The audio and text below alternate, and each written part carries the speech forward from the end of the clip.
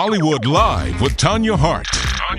Iowa Edebiri is everywhere these days, and she certainly helped out the diversity case at this year's Golden Globes for the TV series Bear. Well, she also landed a spot as one of the Associated Press's breakthrough entertainers of 2023. This year alone, Edebiri, the 28-year-old Emmy-nominated actor, starred in Bottoms, Theater Camp, Teenage Mutant Ninja Turtles, Mutant Mayhem, guest starred on Abbott Elementary and Black Mirror, and returned for the second season of The Bear. We caught up with the very popular actress backstage at the Golden Globes. The Bear and Bottoms are both pieces of work that don't underestimate the audience's intelligence. I think The Bear doesn't underestimate people's depth, of like feeling and understanding and empathy. And I think Bottoms, we were just like, no, people will be down to be as stupid as possible with us and just have a good time. By the way, Edebiri grew up performing at her parents' church in my old neighborhood of Dorchester, Massachusetts.